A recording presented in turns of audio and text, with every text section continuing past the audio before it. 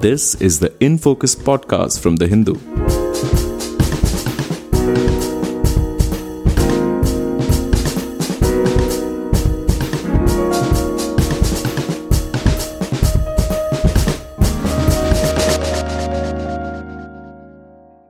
Hello and welcome to the In Focus podcast. I am Kanishka Balachandran and I am your host for today. We are looking ahead to the final of the ICC World Test Championship, which has been billed as the World Cup of Test cricket. Over the last 2 years, 9 teams have played several series against each other, accumulating points. And the top 2 teams, India and New Zealand, will play each other in a one-off test match at Southampton starting on Friday. Now, this is the first such championship final of its kind in Test cricket. To discuss this new concept and how the teams shape up, we are joined today by Sharda Ugra, an independent journalist. Sharda is a very familiar name in the world of sports journalism, having covered multiple events, and she has also authored books on sport. I am also privileged to have worked with her at ESPN Cricinfo for a few years. So, Sharda, it's good to catch up again, and welcome to the In Focus podcast. Hi, Kanishka. Thanks so much for inviting me. Great to be chatting again.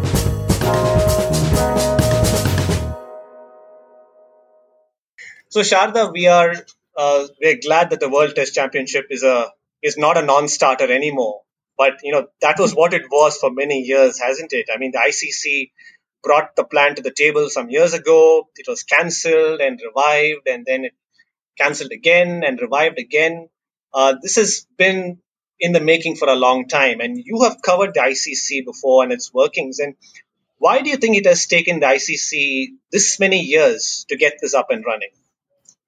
I think the World Test Championship, if you look at its history, you start hearing about it, say around 2002, 2003, 2004, around that time as an idea.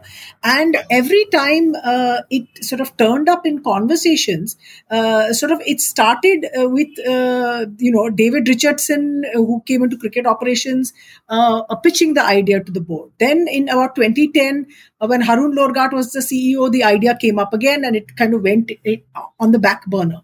I think fundamentally when it began, the problem always was how are you going to get all the countries, test playing countries at that time, to play enough games quickly enough in a short period of time, but at the same time competitively, so you can get this standing. And very early on in the conversation, people started talking about 2 divisions: promotion, relegation. The top, the top 5 teams and the others behind them. And that I think became a sticking point for a lot of the boards, like particularly Sri Lanka, the West Indies, so on. I mean, I was just going through some material where apparently Tilanga Sumati Pala said, "What will happen if India becomes number 8?" On that list. So I think that had started, that was primarily responsible for all the objections that were there to it. In 2013, there was a logo also that turned up. Then you had this test mace that goes around the world. And the whole conversation restarted in 2015, which then became this idea of, okay, these teams minus sort of Zimbabwe and Afghanistan. It's not a very inclusive idea. And let's at least kickstart this and get this going. And from the 2015, you'll see there has been movement and activity on it. And, always, even though the calendar was going to be crowded, I think right at the start, there's a very interesting piece that Richardson had spoken on Cricinfo. He spoke to Dan Brettig, and he said that, look, as a South African, I saw that teams had, England and Australia had their Ashes. India and Pakistan had their rivalry. And what did South Africa have? What is our context? So for a long time, the ICC had been wanting to, and it's a completely a fine idea and a fair idea, which should have been done maybe even earlier than it had, is let's give a context to every single international match that is played, whether it's a one-day international or a test match. So this is about giving that context to it, and that's why we are at this point here today. Right. But, we talked about the context of the World Test Championship in what is in anyway a crowded calendar. Now, we are seeing so many T20 leagues that have propped up in the last few years, and now it's gone even more. There's a T10 league There's also the 100, which is also a new concept that we're yet to see. We're going to see very soon. Now there's a World Test Championship, like a World Cup of Test cricket in this calendar now. Now, do you think that it's necessary to have a championship like this for Test cricket, just so that this long format of the game does not lose out completely to T20s and players don't start choosing the shorter formats, by default? I think they will sort of choose the shorter formats to start with. But at the same time, what's very important in cricket particularly is having these stories and these fables and these sort of tales about the longest form of the game. Longest and technically and temperamentally the most demanding form of the game. I think it's important, which is what the Test Championship and a creation of a structure will give this to Test cricket, is to say, look, this is the toughest thing. You're going to play 2020, fantastic, great, you'll make money. Yeah. But if you really want to test your skill, this is what you should be aiming for. This is the pinnacle. So I think at least having the World Test Championship gives you an event and a pinnacle. Previously to this, what did Test cricketers do? They played for over their career lasted 10 years, 15 years, 20 years, and all they had was their place in the ranking order of averages, maximum runs, aggregate, number of scores. That was their only context to their performance and to the team's performance as well. So you just had these vague kind of stats going around, but you do need a team. In a team sport, you do need to have something that is emblematic of your success and your performance and your progress, which is what the World Test Championship hopes to do. The other formats have their own World Cups. They've got their tournaments every 2 years, every 4 years. It's there. Test cricket was just sort of in this state of limbo, amorphously kind of wandering around everywhere. It's a struggle for the majority of test playing nations to kind of keep Test cricket relevant to them. And maybe this is one of that hook that is there in the conversation and in the progress of how do you keep Test cricket relevant. This is one way to keep it relevant. But you should, I think, very quickly, I'll say you should have countries like Afghanistan and Zimbabwe be given the chance to be involved in it. You can't get so exclusive that eventually 5 countries will be playing. There's no point. Yes, and I was going to come to this anyway. You're talking about the lesser teams like Zimbabwe, Afghanistan, and Ireland. Now, at the moment, it's only restricted to 9 teams. And ideally, we would love to have all test playing nations involved in the World Test Championship so that there's something to play for everybody. But right now, it's been played over a 2-year cycle. So between 2019 and 21, these are the top 2 teams. These are the teams that have qualified. Now, if you have to get more teams in, is there a scope for maybe increasing this cycle to maybe say 3 years or possibly even 4 years, so that you can accommodate more teams and more matches, so that even in taking the event of COVID-19 disruptions, series being cancelled and postponed, you can actually accommodate more series? And do you think a 2-year cycle is too less? I think a 2-year cycle, for the fact that it's limited to any a particular number of teams, and not everybody, immediately makes it look a bit restrictive in that sense. But that is just almost an optimistic and a utopian kind of a way of looking at it, because what you're saying is that, okay, if you want everybody to play everybody home and away, then you're going to need a lot more time to be able to do it, and then you're sort of challenging the bilateral series agreements that are there in place, the FTP that is already there. Can you rework an FTP? So it's a complicated system to work out. But I think they'll have to find a way, because if Ireland, Afghanistan, and Zimbabwe are going to be left out of the Test Championships, at some point they are going to say, we don't want to play Test cricket. What's in it for us? So that's 3 countries less, rather than expanding the scope of the game. And you don't look at it, say, 50 years down the line. people are going to look back at cricket at the time and say, what is this format which only 8 countries play in, whereas the game is now played cricket through 2020. Hopefully, that's what it'll be. 30 countries are playing it. 36 countries are involved in the World Cup calendar to qualify for whatever it is. What is this other thing that they're doing? What is so exclusive about it? Why do we care? So I think you need to find that kind of balance, but that is also difficult, Kanishka, because you know how boards behave, particularly the three top boards, the big three as we call them, Australia, England, and India. They will basically look after their own interests, which is matches with each other all the time, so that there's good television money riding on them. So it's a difficult thing for the ICC that way to kind of work with all these restrictions that are there, and these sort of disadvantages that exist because of the way cricket is governed at the international level, with these top 3-4 countries basically calling the shots. So it'll be tough.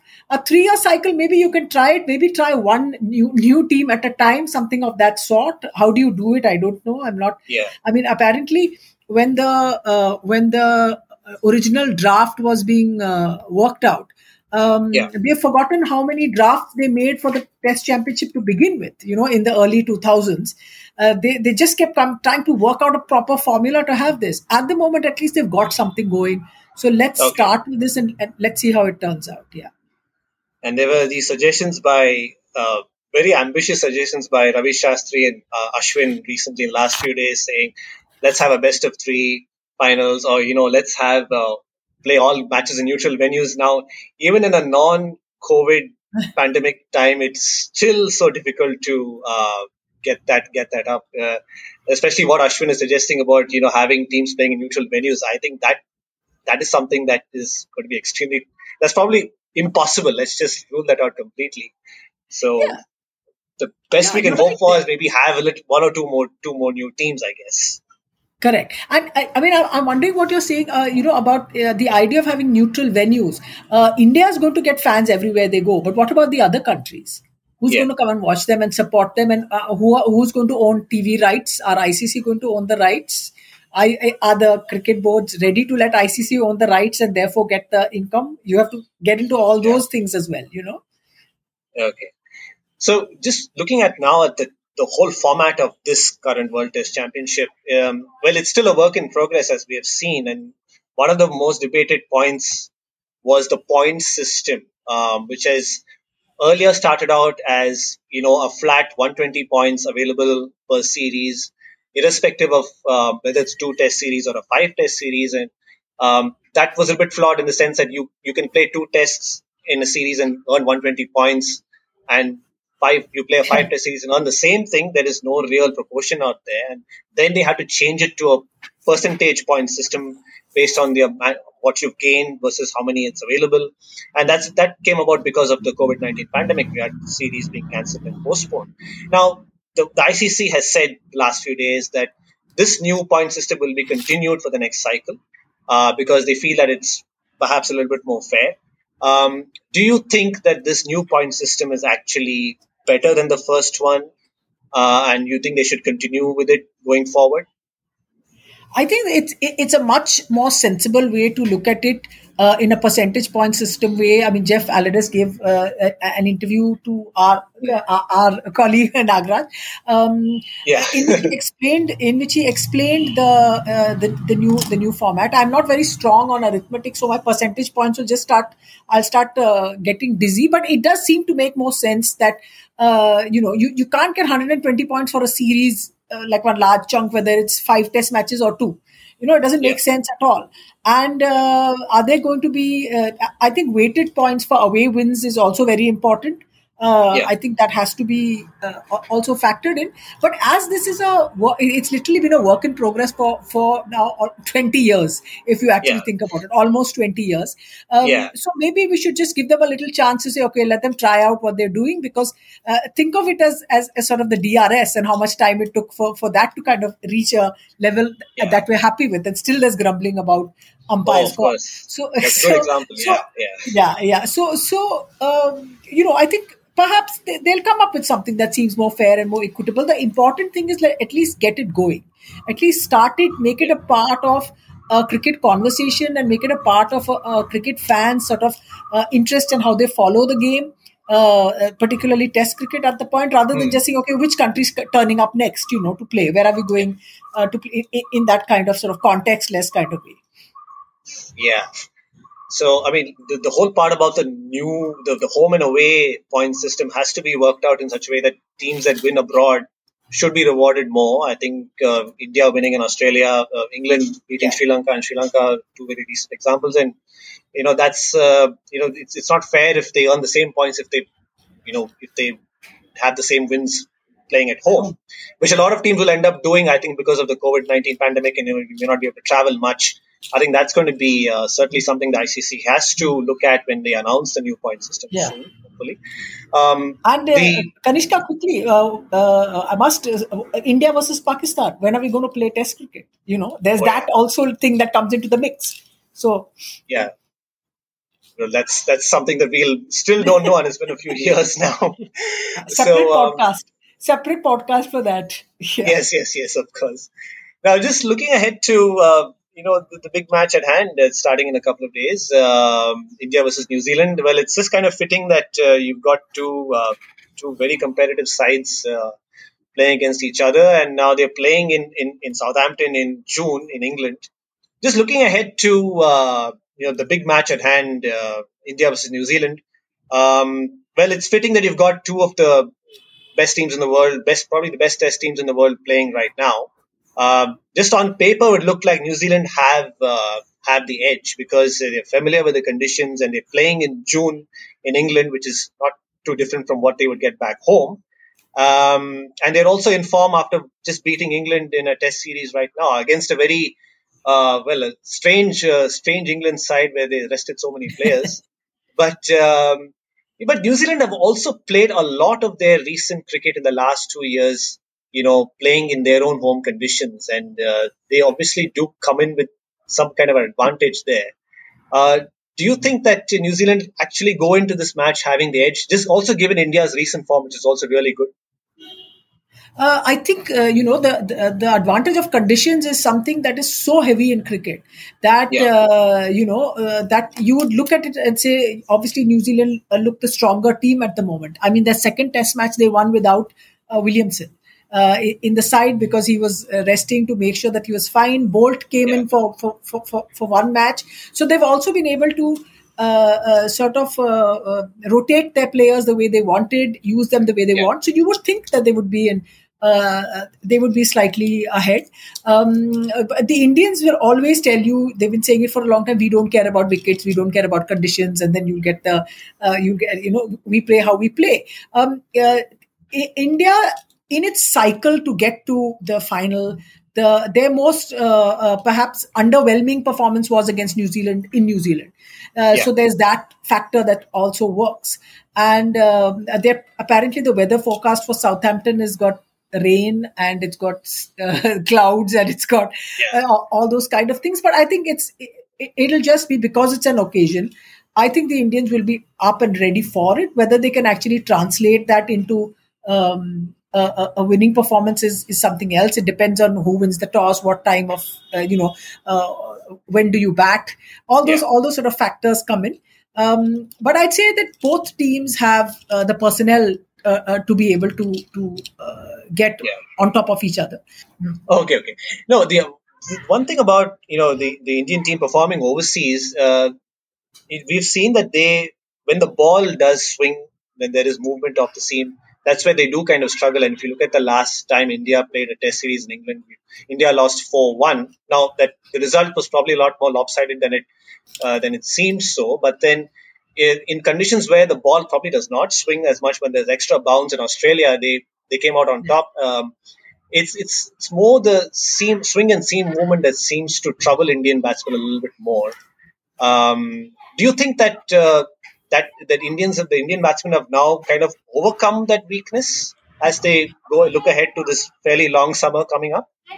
That will actually depend on whether they are, if you look at the performances in New Zealand, which they'll tell you, listen, all the wickets were like those gardens, green, made for us to look for us to look bad. But I think every batsman struggles against the sideways moving ball, and it's what you do with it and how you cope with it and how you. The shots that you choose to play or not play is what gets into it. At the same time, the Indians have the bowlers who have always had through history. In fact, bowlers who, when helped with a little bit of spin, could do a lot of things. I think our success in England and in English conditions was far greater than it was, say, in places like South Africa or Australia until the recent, say, the last 10 years or so. So historically, we've managed in England because we've had batsmen who are able to play, and we've had bowlers who are able, with swing, who are able to challenge the opposition batsman as well. And now, because we have a really good fast bowling unit as well as quality spin and the all round abilities of Ravindra Jadeja, who I would think should play. It makes for a very good sort of a compact kind of unit. You'll just have to get. I mean, I'll be very interested to see how Shubman Gill will play in England. In a massive, absolutely beautiful batsman to watch. I want to see how he'll do. Whether he has progressed from his tremendous debut in Australia, which after that was met with a little bit of a dip. But I want to see how people like Shubman Gill in particular will do. And do you think the New Zealand batsmen have the kind of technique to be able to play the Indian spinners? I know India's not playing in home conditions, but we've seen how the England batsmen struggled so much against them, Indian spinners in the recent series here at home. And Ashwin too had good success in Australia.